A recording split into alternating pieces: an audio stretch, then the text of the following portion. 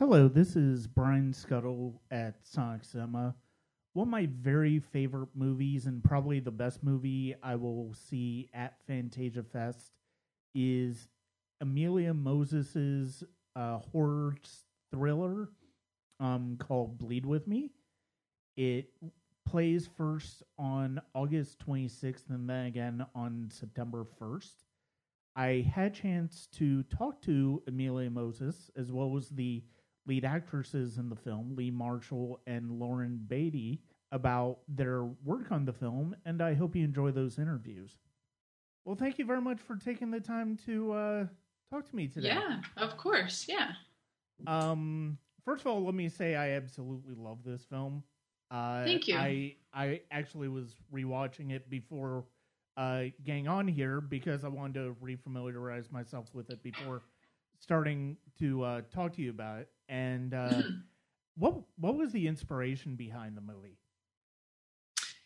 Yeah, so it feels weird to say, but part of it with coming up with the idea was like a little bit financial because I really knew I wanted to make my first feature, but I had just finished film school and I knew I wasn't going to be given $1 million, basically.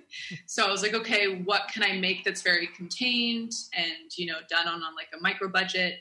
And so it was like, okay, one location, 3 characters. And then I guess in the back of my mind, I had this idea of like the dynamic between a single person and a couple in this kind of remote location and what kind of dynamics would come out of that. Mm-hmm.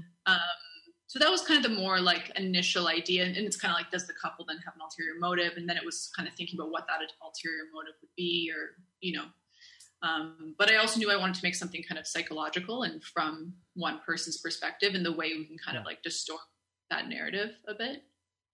Yeah. Yeah, one of the things that I do really love about this film is the fact that the psychological elements of it are so important to the overall narrative and how well it works. I mean, you deal with post-traumatic stress, you deal with trauma. To a certain extent, there's a little bit of gaslighting as well, but also one of the things that was so striking to me is that there are also, as the story progresses and you start to sort of figure out more and more about Emily and Rowan, there's also an element of codependency between the two that comes into play as well. And I'm kind of wondering, sort of like, where did the idea for that dynamic in particular come from? Yeah, I mean, there was actually a lot of variations within the script. I knew the kind of earlier versions were very much from like it is obviously from Rowan's perspective, the film still, but like looking at the relationship more one-sided.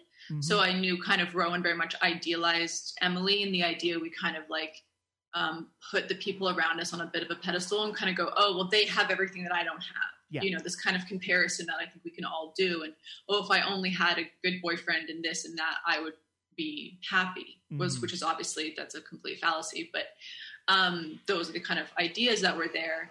And then I guess like as the scripts went on, Emily's character became more and more developed. And then it very much became kind of like the two of them together. Mm-hmm. And it was really like the last few revisions of the script where the codependency stuff, I think, really came forward a lot more. Because I worked with a script consultant who kind of wanted to bring that out more. And I think it was a really good idea about how they both kind of need each other. And like they kind of complement each other in a pretty fucked up way, but they kind of do because, Emily wants to be needed and Rowan just really thinks Emily kind of like, maybe gets off on is the wrong word because I don't think it's sexual, but like she likes that Rowan admires her. Yeah. And she takes that in and it means something to her versus just like, who is this person, And so they are codependent. And I think that's kind of an interesting idea because I feel like I've seen that in a lot in female friendships, whether my own or other people, like it can be this really intense experience sometimes where you do kind of, it gets complicated and it's not romantic or sexual, but there's these really intimate things that are still present in that relationship. Yeah, and I think one of the reasons this movie works so well is because of the fact that even as we come to know more and more about Emily, and we still empathize with her for a great deal, not necessarily just because of what we learn about her past, but just because of the fact that she has these moments where it's like you see that there's a vulnerability to her character the same way there is with Rowan, sorry. And I think that's one of the reasons this movie is as effective as it is. Yeah, for sure. And I think I remember writing an early director statement or something, the idea of like both women are kind of equally obsessed with each other, but for completely different reasons, too. And so I think, and Emily's vulnerability doesn't, obviously what she is doing or not doing, or however you want to interpret it, is still intensely fucked up, but she does have a vulnerability that is kind of equivalent to Rowan, and both women have kind of done bad things to each other, you know. What was the what was the process of working with your lead actresses through this, and what were there any particular challenges that they experienced in helping bring this dynamic to life? Yeah, well, I mean, I was lucky because I'd worked with Lee Marshall before. She was in a short film I did a while ago, a couple years ago. And so her and I already kind of had a working relationship and a trust built there. And I got a sense of the way she worked and stuff. And then Lauren, she didn't audition either. I met her through a mutual friend, and she helped out on like a kind of little teaser we did for a grant application. And I was like, wow, this woman's really good and could really embody the character. And I guess the way I like to work with actors in those early stages is just to like talk as much as possible and just kind of like go through the script and talk with the characters and just kind of keep a conversation going to kind of create that foundation to then, go from there. Because on set, you want to have a bit of spontaneity, but you really want to have that base of like, establishing these things. And then I think like the film, it's hard for me to say because there's been so many variations, but definitely like the intention was to kind of keep it fairly ambiguous. I think in the film, it ends up feeling pretty certain that Emily is doing something, but maybe to what degree and all this kind of stuff. But my idea behind that for I think at one point Lauren was like, is she actually doing this? And I said, you decide and don't tell me, because like you can play it how you want to play it.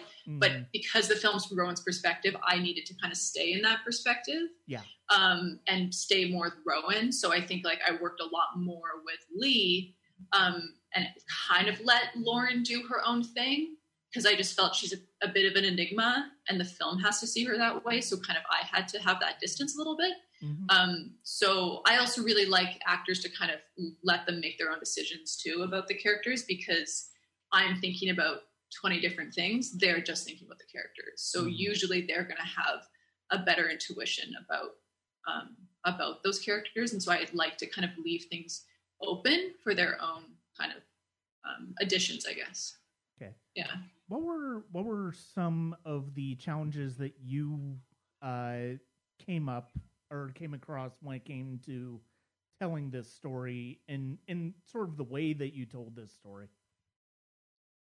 I don't know. I mean, definitely, I don't know if this is kind of what you're touching on, but it was a very teeny budget, and that doesn't mean you can't make good art on a small budget, but even something like the amount of days you have to shoot is like a huge thing. So when you're really rushing through stuff, it can be difficult because you're like, are we getting it? But we have to move on because we just have so much stuff to shoot. And I had never done a feature before, obviously. And so my worry was really like everything tying together, because in a short, you can really visualize everything at once because you're like, okay, it's only like 10 minutes. I can kind of see the whole picture. But with a feature, you kind of get lost a little bit. So I was very worried about getting lost in the narrative. And most directors would want to shoot in order. It never fucking happens that way because you're just like scheduling and all these things. And the more the schedule went on, the more I was like, wow, this is completely out of order. Like nothing was in order.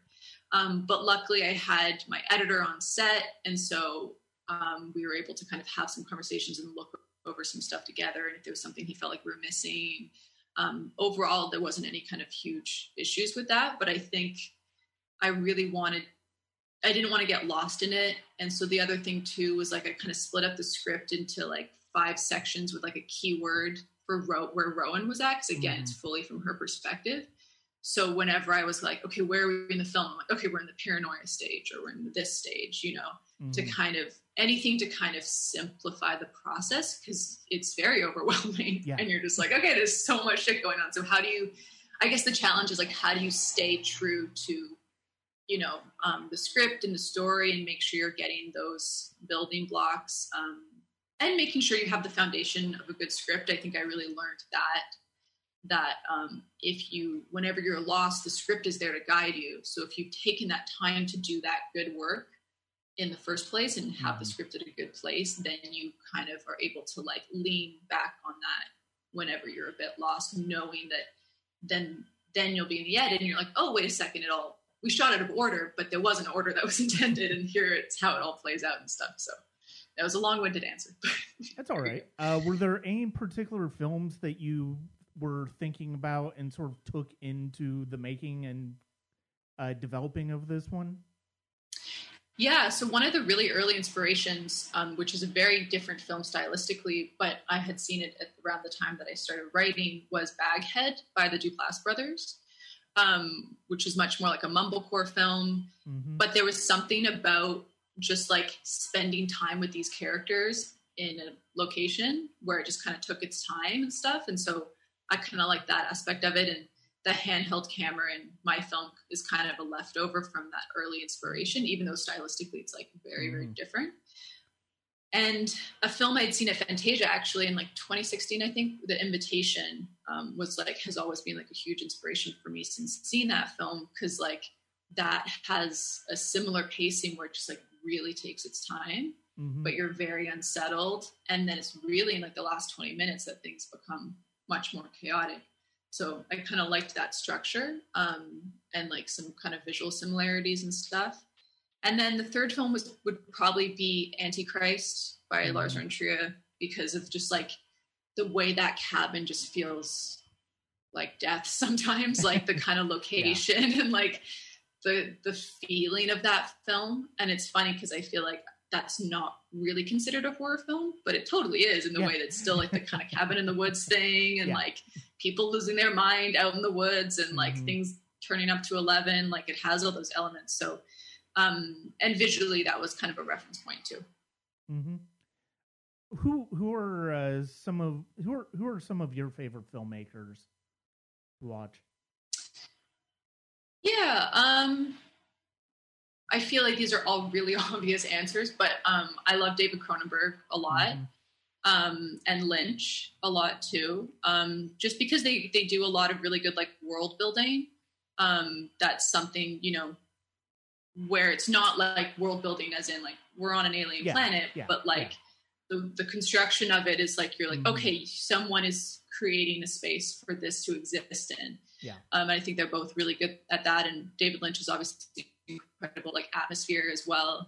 And again, he's a director where he wouldn't really be considered a horror director, but to some extent some of his scenes have that feeling completely where you're like, this is a fucking horror movie. Like, like that scene in Mulholland Drive or whatever is like the most obvious one, but when they go behind the diner and the like creatures there, and you're like, that is so scary. It's this really terrifying scene, and his sense of dread where you're just like, something bad is going to happen, and you feel it really intensely. And I think that's a really cool aspect of horror, is like creating that tone where you're just like, I'm uncomfortable, but I don't know why.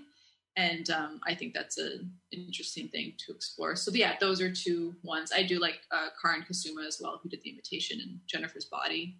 Okay. Well, thank you very much for taking the time to talk to me today. Yeah, no problem. And congratulations. It's really a terrific film. Thank you. I absolutely loved it. And I know I'm not the only person who's watched it who feels that way. So. Thank you so much. No, that means a lot. Are you seeing a lot of films at Fantasia? Yeah. Yeah. I mean, I've gotten to, you know, I there are only so many hours in the day, but I mean, I've gotten to quite a few of them. So fantastic watching them. So thankfully we've had access to them for about since pretty much the beginning of the month. So, it's time to, a little bit of time to ramp up to it. And then, so once it's going, it's not quite as overwhelming. So yeah, totally. But yeah, cool. Thank you very much for talking. Enjoy. Yeah. Thanks, talking. Okay. Bye. Good luck. Bye. Well, as I was saying, I really love the film. It's one of my favorite films that I have seen for the fest, and I know I'm not the only person who feels that way. And I'm kind of curious to go ahead and start off. What was it about this story that appealed to both of you? Wow, yeah. Well, first, thank you so much for those kind words. That's so wonderful to hear that you had such a great experience watching the film, because I think both of us had a great experience making the film. So it's good that translated. I was really attracted to the story, first and foremost, because of Amelia Moses, our director. I had worked with her on a short film called Undress Me that did really well on the festival circuit. And that was the first time I met her. I actually met her in the audition room when I auditioned for that part. Mm-hmm. And I just fell in love with her style of storytelling and creating. And when she told me about this feature, I just knew that I had to do it. Like, I mean, it was, if she was directing it, I would do it. And I honestly, I say to Amelia a lot that, like, she's the only director that could get me to walk barefoot in the snow, to cover myself in blood and gelatin. Like, she's a special person. And I think that's what brought me to the project. Mm-hmm. Okay. Also, thank you for the kind words. That's amazing to hear. I think that, like, we think this movie is so special, and we had such an insane and incredible experience on it. So it's really amazing to see some of the reviews coming in and hearing people's thoughts and seeing that, like, what we kind of felt about it really translated. So that's really awesome. For me personally, sorry, someone is hammering next door. Really loud. Oops, I think they heard me. Okay. So for me personally, I actually met Amelia working on, we were both helping a friend of mine on a short film about 4 years ago, and we met on the set of that. And sorry, this is insane. And someone's literally, like, building a cabin beside me. She had asked me if I would help her with sort of like a teaser for a feature film concept that she had. And I was in Montreal at the time, and I helped her out with that. And I just had such a blast even helping her with this little kind of initial teaser of the concept that they were filming. Mm-hmm. So then when she came back to me years later and said, like, hey, remember that little teaser you helped me shoot in Montreal? Like, I wrote the whole feature, and guess what? We got funding and we're making the movie. Do you want to come on board and play the role that we, had you shoot the teaser as? And I was just 100% on board from the second she called me. 'Cause again, like Lee said, she's such a special person, and she has such a clear vision and such a unique vision. And I think it's just, her voice is so needed in cinema, I believe, and just for women especially. So as soon as she was like, we're doing this, do you want to be a part of it? I was just like, no questions asked, 100%, I'm in. Mm-hmm. I remember shooting that teaser, and it's actually, just for some background for Brian, the scene that we shot in the teaser, remember, it was like when we were getting drunk and playing cards, and we were doing like a bunch of sort of ad-libbing, and it's great because that energy from the teaser that we shot ended up really translating in that final scene in the film where we're at the table playing cards, getting drunk. Mm-hmm. So It really did, yeah. But we shot the teaser like 2 years before we shot the film, so that's really funny. Yeah, and it was a different Brendan, and yeah, same us though. Yeah. What were some of the challenges that you two had in getting into the heads of these characters, because of the fact that this movie is so. One of the things that I love about this movie is that it leaves a lot of ambiguity for a good portion of it, and even at the end, we're not entirely sure how much we can believe what we're seeing and what the characters are experiencing as real or not. And what were some of the challenges when it came to getting into these characters?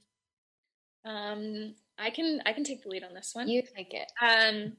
Yeah, I mean, for me, obviously, Emily's character is pretty ambiguous. And I think, personally, I'd always wanted to sort of play a role that almost had a bit more of like a sinister feeling to it. Mm-hmm. I was being typecast, I think, a lot in sort of these like meek roles, like the girl next door, the friend, the lead, just nothing that kind of challenged me a bit more. And so I was very interested in that, and it definitely was a challenge because it was something different from what I'd been typecast in.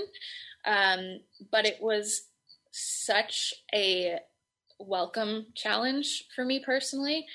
I had such a great time sort of really like delving into my personal backstory that I created for this character. And I remember near the beginning, after I had read the full script, I was like immediately just like captivated by the story. But I asked Amelia, because I myself, as like an audience member at that time, I had so many questions, and I was like, is she actually doing this? Like, oh my God, like what's happening? Like, why would she do that to her friend? And like, is this actually happening?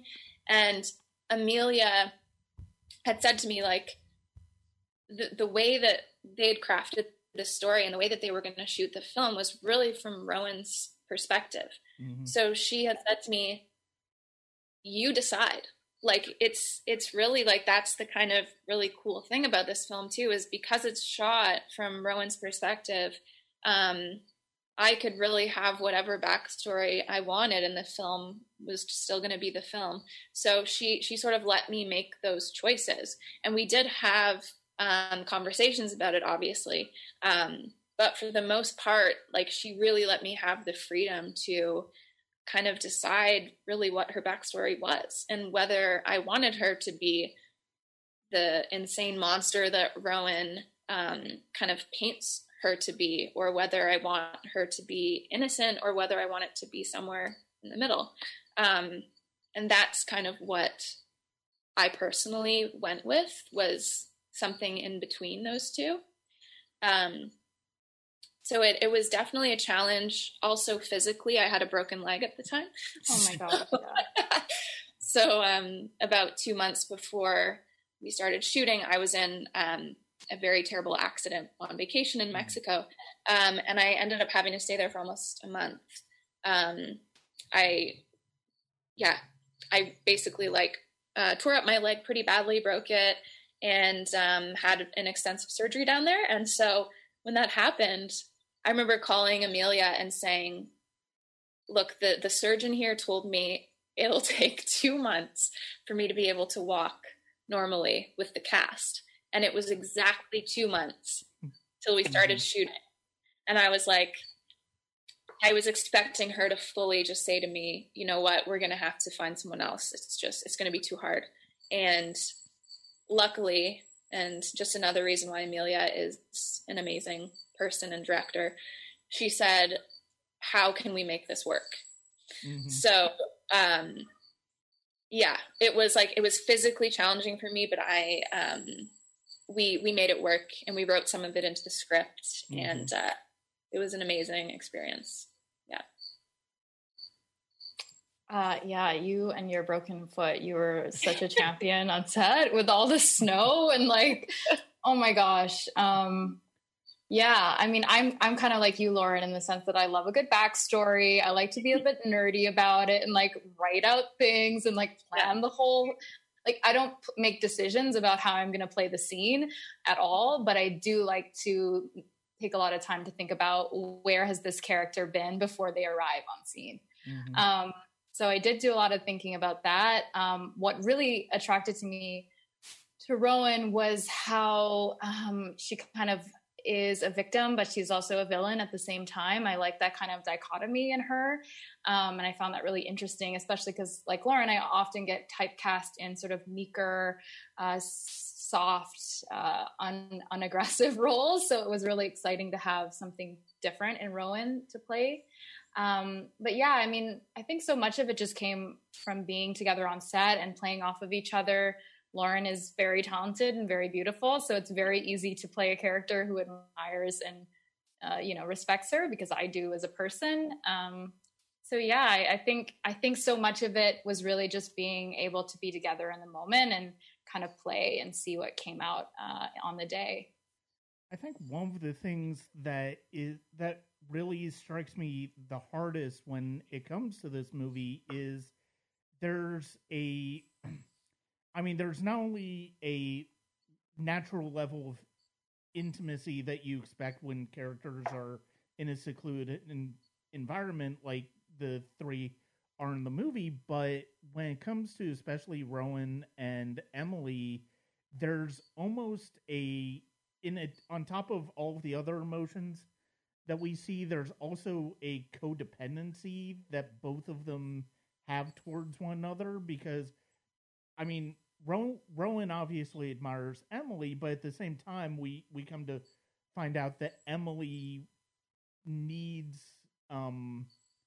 Rowan not necessarily explicitly for the reasons that Rowan is becoming very uncomfortable when it comes to Emily. And I think that dynamic really plays extremely well in the movie in general. Yeah, I think that where my codependency sort of the sense that you get from Emily that she also needs Rowan definitely came a lot from the backstory that I had created for her as well. Amelia and I had touched on that Emily has Munchausen by proxy disorder. And this sort of stems from her losing her younger sister at a young age. And the story I created around that was that she had really been acting as her younger sister's caretaker and had really taken on that role and felt, that was her purpose and she was really needed as this caretaker. So when she lost her sister, there was this void that was created, and she started to seek that out in her female friendships. So this is sort of like a pattern, is what I had, my story was for my character, is that, she has sort of manipulated female friends of hers in the past, not in a very sinister way, but enough to make them sort of manipulated them enough to make them dependent on her in a way. And she needs that from another person. So in turn, it's a codependency weirdly for her as well. So Rowan is like another example of that, and an example that, is a bit different from the ones in the past. I feel like I should say something, but I can't remember the question. No, that's fine. It was about the shared codependency that the characters feel for one another. Oh, for sure. Yeah. I mean, Rowan, I am generally a pretty happy person and Rowan isn't. So that was a really difficult but challenging and exciting place to go as an actor. I think for Rowan, a lot of her unhappiness comes from a feeling that she has no control. That's part of the reason why she self-inflicts pain in the past, and it's part of the reason why she's so desperate for love from somebody else, because she doesn't feel it for herself. And so I think, for her, like, Emily is just this sun, and that light, like, shining on her, she can't turn away from it. So for sure, I mean, I think maybe more than was even obvious in the film, because the film really takes place in one location. Rowan kind of orbits around Emily's son. So for sure, there's like a major codependency there, just in different ways for both of the characters. Yeah. Was there a feeling of claustrophobia? I would think that being stuck in that basic area for constant, you get a little claustrophobic, and I can imagine that would be a bit of a challenge when it comes to playing a movie like this, especially since so much of it is psychological. It's so funny that you say that, because ever since the pandemic started and we've all been in lockdown, I was like, if this had happened before the film, we would have had such good training, because we all know what it's like to be stuck inside now.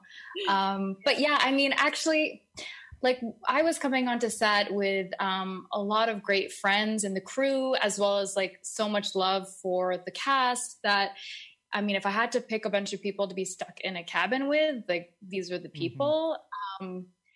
But I think also for me as an actor, it was very helpful to really feel that claustrophobia, like it was real. Like, I didn't have to really think about how to add that to my acting, because it was just already part of what we were living. And it made the process of creating something so intense in like a really interesting way that I don't think you would experience on a larger set where you had multiple locations and like a much bigger crew. So there was an intimacy that came out of the experience. And I think that intimacy also comes across in the film itself, that this really, close relationship between the characters came through that condensed space of being together.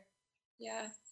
It almost, like, speaking for myself at least, it felt like it really naturally sort of heightened the tension between all the characters, because we were really stuck together, like there was this like overarching sense of like captivity, like we were stuck there for even when we had days off where we weren't shooting, we were stuck there, because it was like, it was the butthole of winter when we were there. It was like nothing you've ever seen before. It was the most snow they'd had in, I think they said 20 years. Yeah, it was ridiculous. We were there, and it was a very small town. There's like one guy that drives a like a plow around the streets, and like if he plowed the roads that day, then great, and if he didn't, then you just gotta figure it out.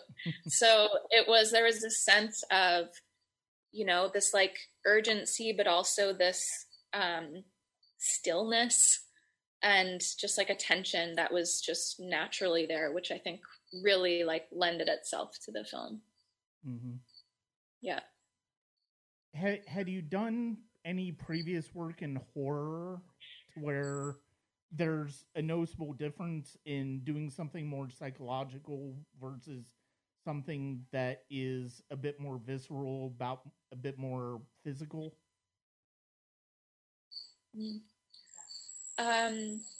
So I had done actually a couple films that would be horror genre.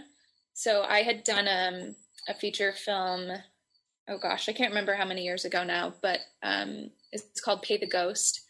And then I did actually the last installation of the Saw franchise. I had a small part on that. And those were both very much reliant on sort of the like physical horror. So in those cases, I guess, you really just trust the director to tell you like, oh, that looks great, you know, like we got what we needed, you know, your scream was loud enough, your terror was scary enough, and great, like let's move on. But I think with a film like this that's more of a psychological horror and a slow burn, you really have to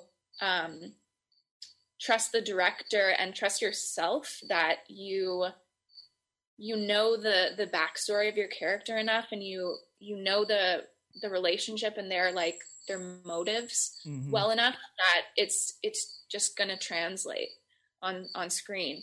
And it's kind of a scary thing because you're not relying constantly on blood and gore and stuff like that. You have to rely more on yourself and your you know, the work that you've done.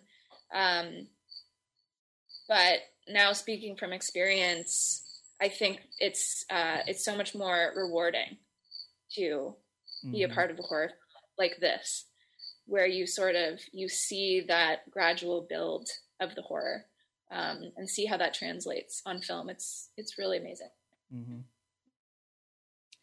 Yeah, I mean, I don't have as much experience working in horror as Lauren does. I did Amelia's Body horror short. But it's interesting, like, I think as an actor, it's such a fun challenge to play something like this. But in having seen the final product, I also think so much of why it's successful is all the other elements and other artists who've collaborated, whether it's, you know, Steph Bourbano and her amazing production design to create this atmosphere and this almost another character that is the cabin, right? Or, you know, amazing editing from Matthias Graham, all the cinematography by Renee Arsenault, and we have amazing practical effects from Kay Adelaide as well. I hope I'm not forgetting anyone there, but there was just such a stellar team. The music, how could I forget the music? Romita Bob and Dom, that they just did an incredible job. And I think with horror, maybe more so than some other kinds of films, it really is such a collaborative process, and especially for a slow burn, because, you know, we can act our hearts out, but if the music and the visuals and everything aren't there to support us, then people will not keep watching. And so, you know, we really have to take our hats off to the team for making us look so good. Yeah, I second that. Yeah. Well, thank you very much for joining me tonight. I'm glad we were able to set this up. Yeah, thanks, Brian. Yeah. Thank you so much for taking time. And good luck with the. Are you guys doing the Q&A after the movie tomorrow night? Yes, we are. We are. Okay. 8:30, right? Yes, I think yes. It is 8:30. Yeah. All right. Well, I hope it's well received. I'm fairly certain it's going to be well received. It's an extremely good movie. But yeah, thank you very much for your time.